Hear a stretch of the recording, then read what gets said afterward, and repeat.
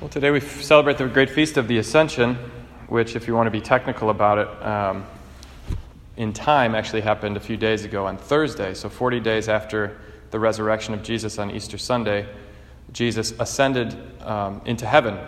His body, his full resurrected self, ascended to the right hand of the Father. And then 10 days later, on the 50th day after Easter, Pentecost, which we'll celebrate next Sunday, the Holy Spirit is poured out upon the apostles and the entire church for the forgiveness of sins so that they can be incorporated into that body, which ascends to the right hand of the Father. This is a very important feast. It's actually, if you want, the completion of the Paschal mystery, the mystery that saves us, Jesus' death and resurrection and ascension. A lot of times you just kind of cut it off at the resurrection. We say, okay, Jesus rose from the dead, we're all going to die, but one day we'll rise from the dead too. Well, sure, but part and parcel of this mystery of the resurrection is what happens after. The whole direction of history, which changes at the crucifixion, which is, in a way, the end of history, the end of the Old Testament, the end of any sort of hope that this world on its own, untransformed, unrestored, could ever make one happy. Because the only person who could have been happy, the perfect, free man, was crucified, mangled, and killed on a cross. So this resurrection, which opens the door to new life, which is this sign of the new creation, Jesus' resurrected body, which is no longer hampered or hindered by sin and death, is a foreshadowing of what we will all enjoy. But what happens to that resurrected body is that it's drawn, body and soul, into the innermost life of the Trinity. We say in the Creed, He's seated at the right hand of the Father. So we're in this weird time now of the church, which in technical language is called the eschatological tension, the already, but the not yet. Sin is forgiven and life is restored in Christ already, but we also know that there's some not yet. There's some part of it that's not quite complete. And so we say we're on a pilgrimage to heaven. We're in procession somewhere together on our way to the completion of what God has planned for all of us. In other words, we are ascending with Jesus in His body. We are ascending with Jesus in His body to the right hand of the Father. That's where we're all destined to be. In a way, we're already there. You can call upon God as your Father, as we will later in this Mass. Our Father, we dare to say, because we're in Christ's body, the church. But we, as the church, as the body of Christ, are ascending. We're on our way somewhere. So, a few days ago, this is very technical language, but a few days ago there was this event. Was it last night? No, Friday night at St. John Cantius Church. It was called Broken Mary. Okay, so Kevin Matthews, this radio host from the 80s and 90s, had a deep conversion after he got sick with multiple sclerosis. He was fired from his job. And he went to go buy flowers for his wife at a flower shop, and he noticed in the dumpster behind the shop there was on the ground, kind of covered here and there with garbage, a broken statue of Mary. It was just this little statue, maybe this high, like you'd put in a garden. And she was broken in half at the waist. And her hands were had been rubbed down by something, and she barely had any hands, and the paint was chipped off. And something tugged at his heart when he saw this statue, so he took it. He asked the flower shop if he could have it. They said yes. He took it home and glued it back together.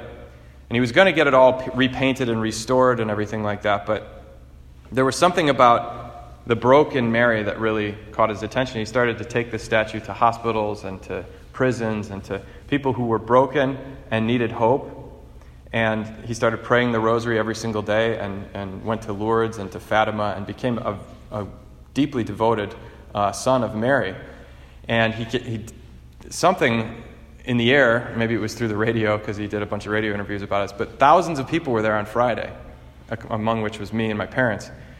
And the church was overflowing. He gave this little talk explaining the story, and then they put this Mary statue on a bed of roses, and police and firemen processed with Mary in front, and they just had little loudspeakers going. We walked on Chicago Avenue from St. John Cantius Church about 1.5 miles to Water Tower Place, where we said a prayer for our broken city and our broken selves and asked Mary to be our protectress.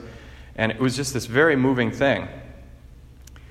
Something that struck me of what Kevin Matthews said is, he said, we are all broken, but we're not garbage. We're all broken, but we're not garbage. And when we look at this statue, that's what it teaches us, that we can be put back together somehow. And this procession, I remember being in the procession on Friday. We all had little candles, but it was windy, so the candles kept going out. You couldn't quite hear the speakers where they were praying the rosary, so some people were praying the rosary at a different pace in the back. And it was just this messy, like half-mile-long procession. I thought, this isn't really what heaven's going to be like. It should be perfect. Everybody should be right on at the same time with the Hail Mary. All the candles should stay lit. It should be a perfect night and no wind. And as I was relighting my candle for like the 40th time off of somebody next to me, I realized this is the way to heaven. This is what's happening right here and right now. It's messy. We're in procession. And as we look by, like people really frustrated that they couldn't get by as this long procession of people, of thousands of people, took forever to get across, Halstead and then State Street and people just sitting there in their cars like, when are they going to be done with this silly procession? I thought to myself, when are we going to be done with all this silly running after wind? Because we get it backwards sometimes of what's really real. And that's why the liturgy is so important, why it teaches us what this is really about, what's really happening in this ascension of Christ's body, the church, to the right hand of the Father. A priest once said to me he did a 30-day silent retreat on his sabbatical, or just prayed and did the spiritual exercises of St. Ignatius. And he finally went back to the parish, and he was at a parish council meeting talking about business and budgets and buildings. And one of the parish council members said, "Oh, how was your sabbatical? What did you do?" And he said, "Oh, I did the 30-day silent spiritual exercise of St. Ignatius, silent retreat, just prayer and reading." She said, "Oh, welcome back to the real world." And he just said, "Is it? Is this the real world?" See, because we get it backwards. What is really real? What is really happening? And I guess what I experienced in that Broken Mary procession, in that realization that we are all broken and need of healing, ourselves, our city, our world, but we're not garbage, that God saw something in us that could be restored, renewed, reborn, and that in Christ Jesus, as we're incorporated into his body and most perfectly in receiving him in the Eucharist, that what's happening is that we're in this messy procession where sometimes my candle goes out and I need to light it off of somebody else. Sometimes somebody else's candle goes out and they need to light it off mine. That we're all kind of speaking different languages and at different paces, and some of us walk quick and some of us walk slowly, but we're all in this together.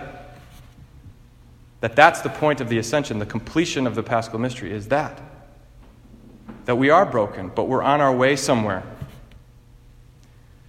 We're all longing to be whole, and we won't be whole until we get to the Father, to the right hand of the Father. And the only way to the Father is to be drawn. We can't get there on our own. We can't get there by ourselves.